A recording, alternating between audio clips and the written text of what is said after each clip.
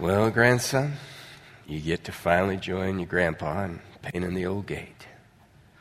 Big day for the two of us, huh? Yeah. You know, I think I'll set down the paint can and the brush. And before we start on this old gate, your grandpa needs to give you some instructions. Now listen to me very carefully, okay? It is important that you and I get that paint on this gate and not on ourselves. Because if we get more paint on us than we get on that gate, your grandma is going to skin me alive. Does it hurt? Well, that's a figure of speech. What's a figure of speech? Well, just put it this way. When Grandma says something, she means it, okay? So let's get our paint up on the gate. You all right with that? Good. All right. What's that? Why does Grandpa paint this gate every year? Well, this gate's a pretty special gate in our family's life. Yeah. Through this gate, 31 years ago, came a young man who the whole family thought had either been lost or had died.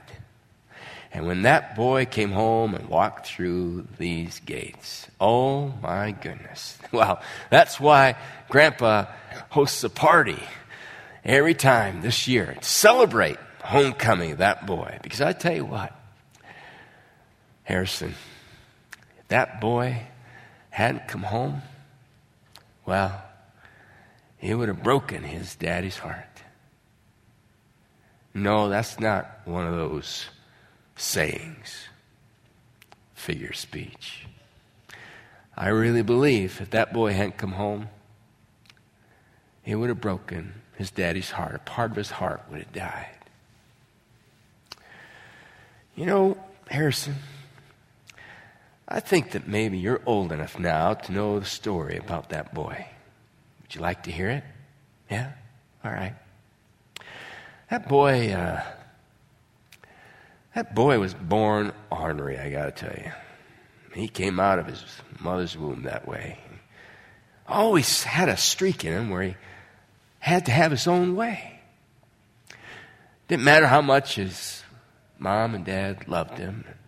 Didn't matter how much they tried to discipline him. He always had to be in charge. In fact, when he became a teenager, well, he just became so hard for them to handle. Didn't matter what they did. Finally, one day before he turned 18, he announced to his daddy, he said, when I become 18, I'm leaving this place and I'm never coming back again. I hate all your rules and I hate your religion. I hate your old-fashioned ways. Fact is, when I finally leave, I'm going to make up my own rules. And you know what my first rule is going to be? My first rule is going to be that there are no rules. Wow.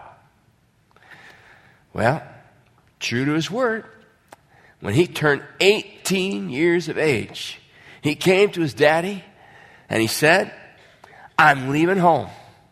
And because I'm not coming back again, I want my inheritance now. Now, I got to tell you something, Harrison. You can't speak more cruel words to a father than ask for your inheritance. I mean, it's like saying to your daddy that you wish he was dead. So, the father went to the bank against the will of the family. In fact, the older brother called the old man a fool. How can you go to the bank and get that money out? That boy's never done a lick of work to deserve a penny you're about to give him. You old fool.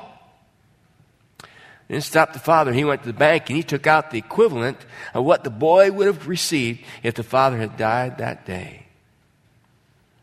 And he brought it home. He put the money out on the table and That boy, he grabbed that money so fast, he must have thought that the father might change his mind and take it back, and he stuffed it into his backpack till it was bulging, and then he swung that backpack over his shoulder. Didn't even bother to say goodbye.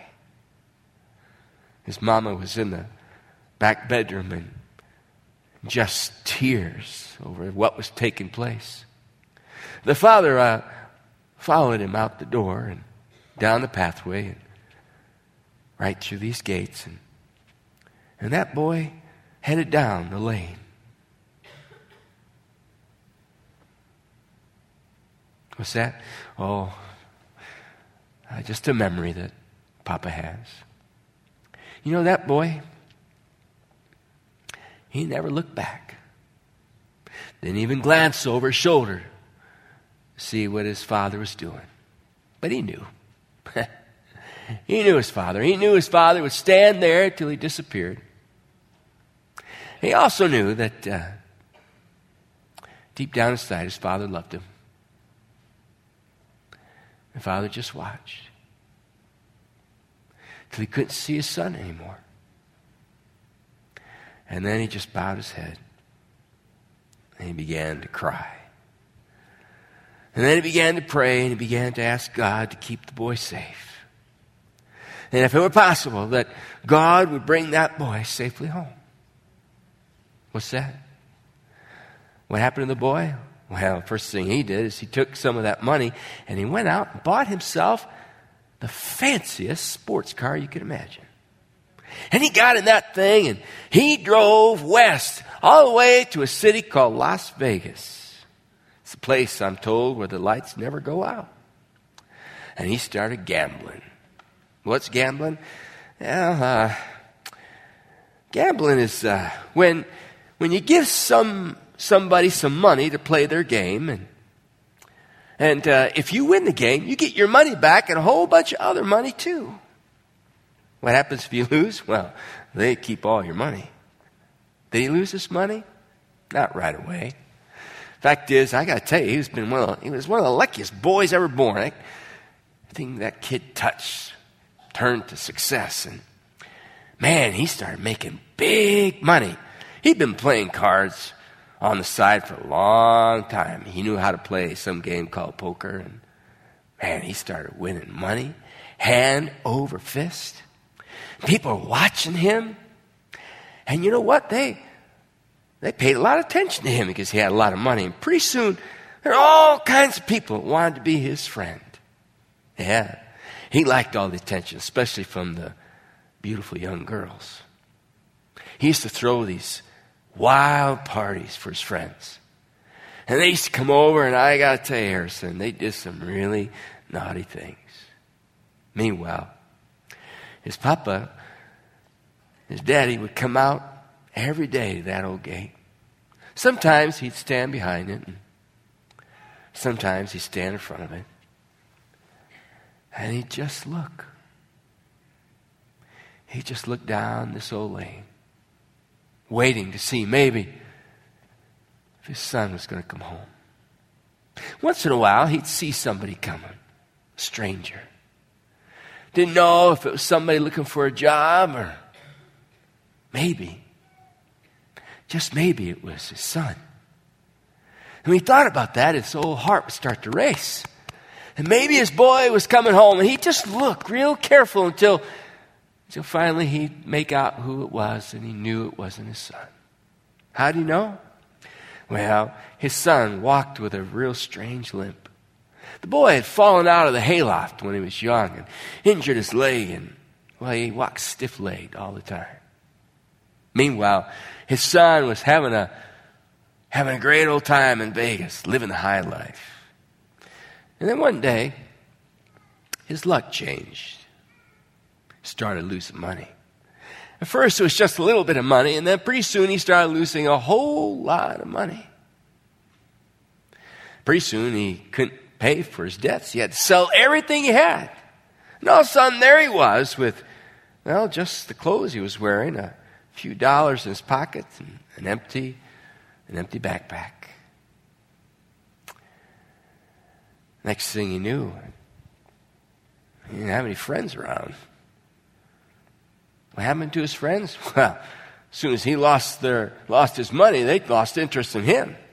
That's right. They weren't really friends at all, were they? And Harrison, that should be a lesson to you.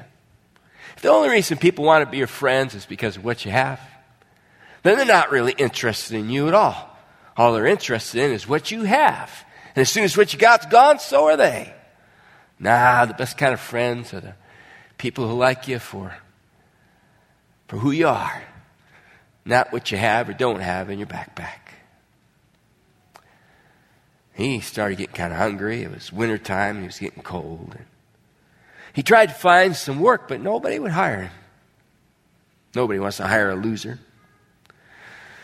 Pretty soon he began to think about home. Been a long time since he thought about home. Thought about his dad. Thought about the warm house and the food and the clothes. Realized what a pig-headed fool he'd been. Realized that maybe his father's rules weren't so bad after all. Maybe his father's religion wasn't all that wrong. Began to miss his dad and his family. Finally, his pride was broken. And that boy decided they should go home. He took the last few dollars that he had and he bought a one-way bus ticket back home. And he got on board that bus, and it was a long bus ride home. Long ride home. Which gave him plenty of time to think, and he wondered to himself what his father was going to do when he came home. What was he going to say to his dad? He began making up a speech, and he went over that speech over and over again. He imagined himself seeing his dad, and he thought to himself, I'll say to him, Father, I have sinned against God, and I have sinned against you. I am no longer worthy to be called your son. Would you take me back as one of your hired hands? I promise I'll work real hard. I'll keep all the rules. I'll even go to church. And I'll save up all the money I get paid. And someday, Daddy, I'm going to pay you back.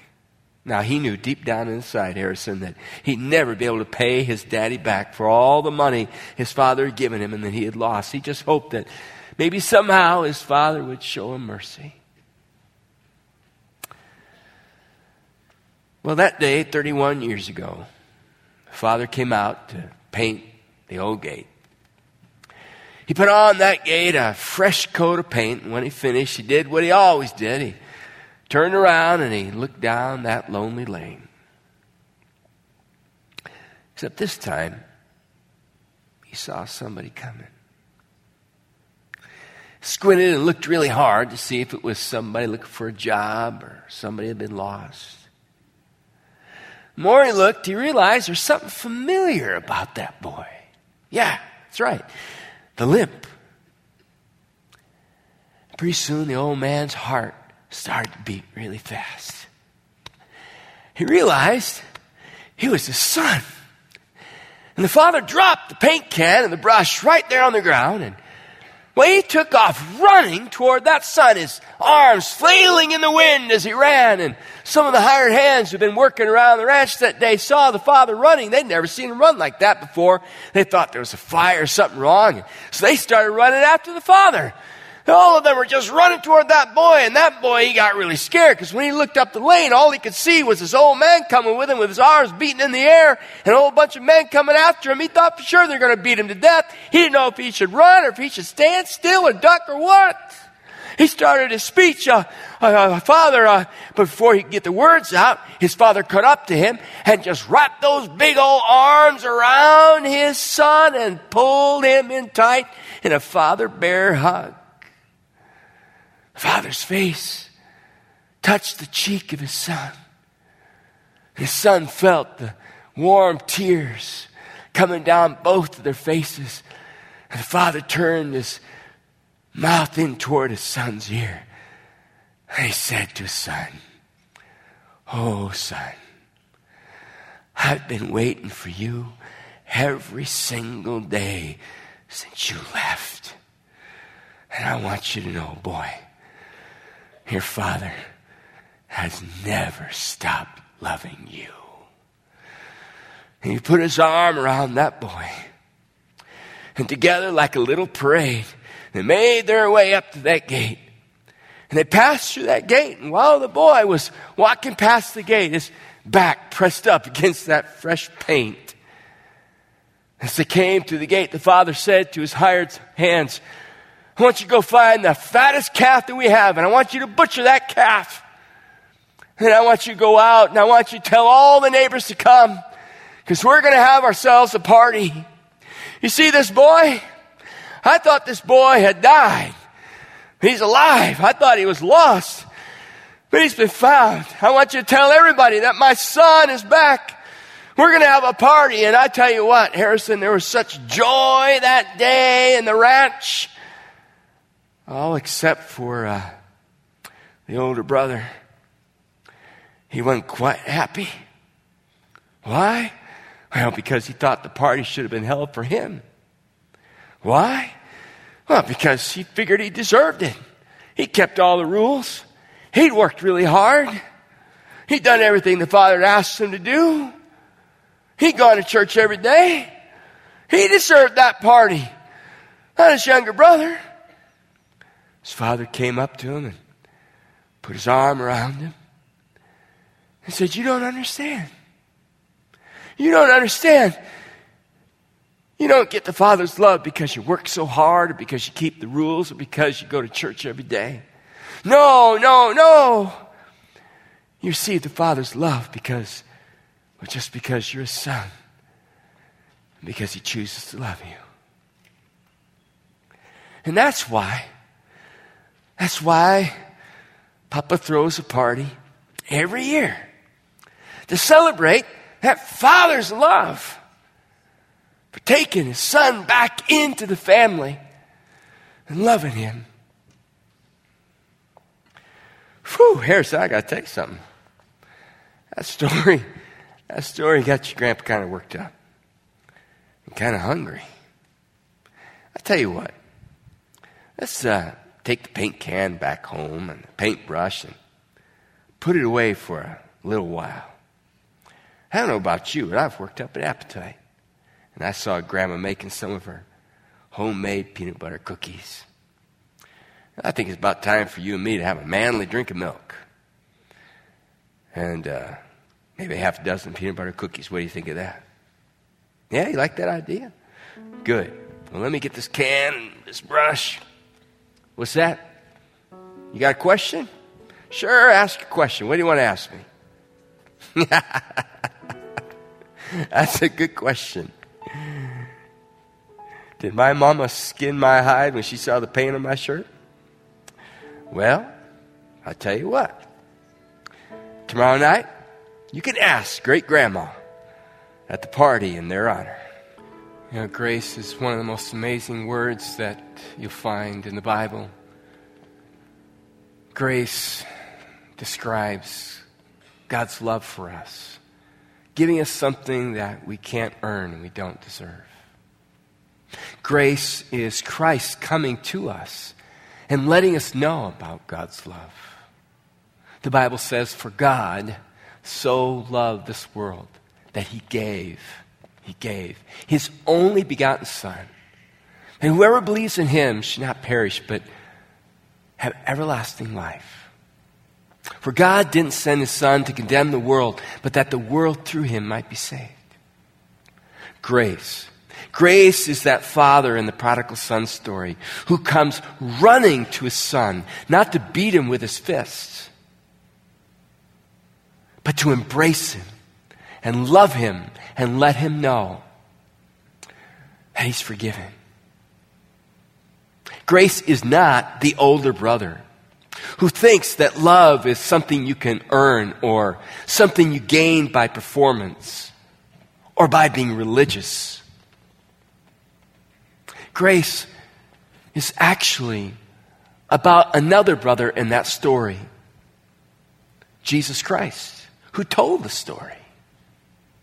It's about him. It's about how he saw the Father's broken heart for all his sons and daughters, the world, displaced from him in a far country called sin. He says to his Father, I will go find those lost children.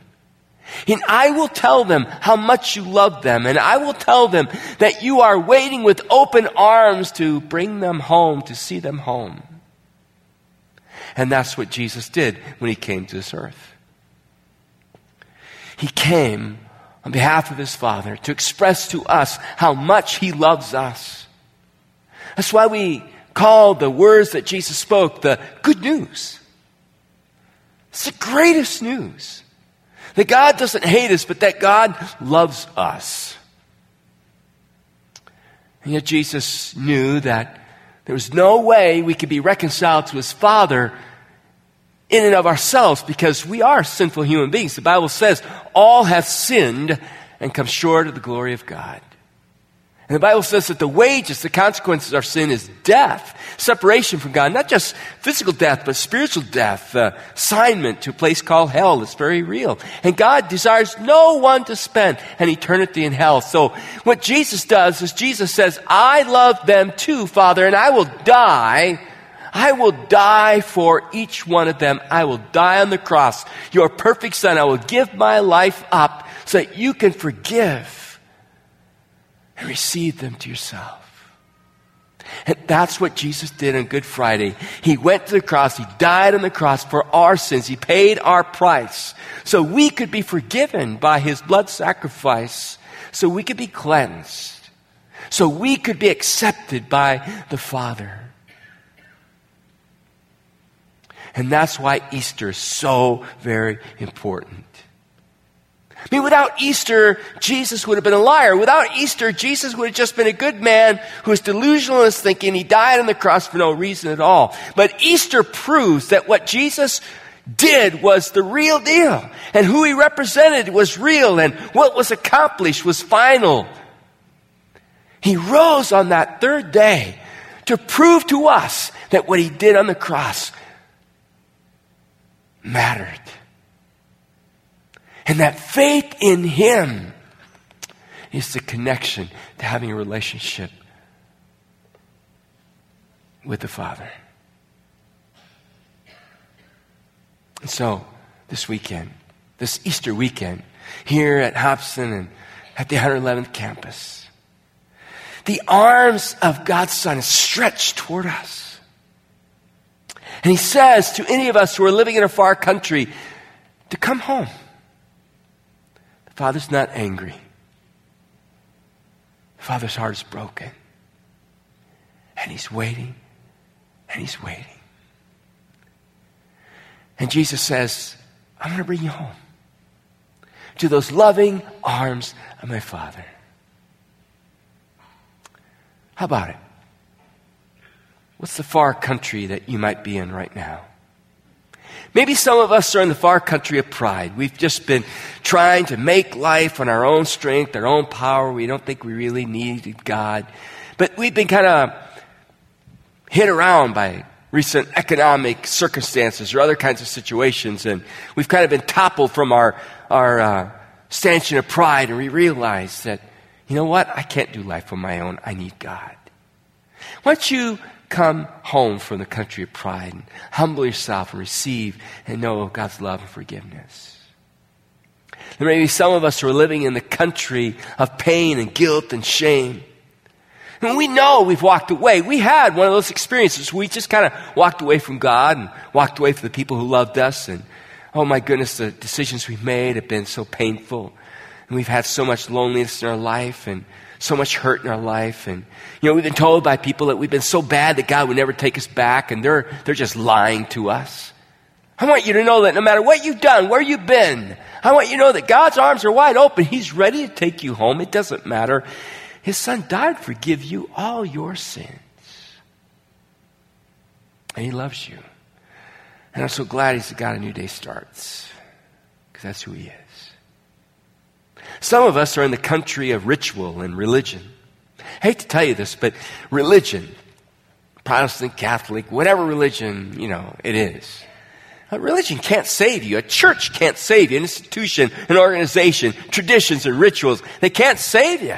They can make you feel better sometimes, but they can't save you. What saves you is a relationship with Jesus Christ. And there's some of us who've been living in the country of religion and ritual and tradition, and we feel kind of empty about it. We don't know if maybe we've been good enough for God. What a horrible way to live. Have I been good enough for God? Have I done enough of the right things? What if I show up in heaven and you've been better than me?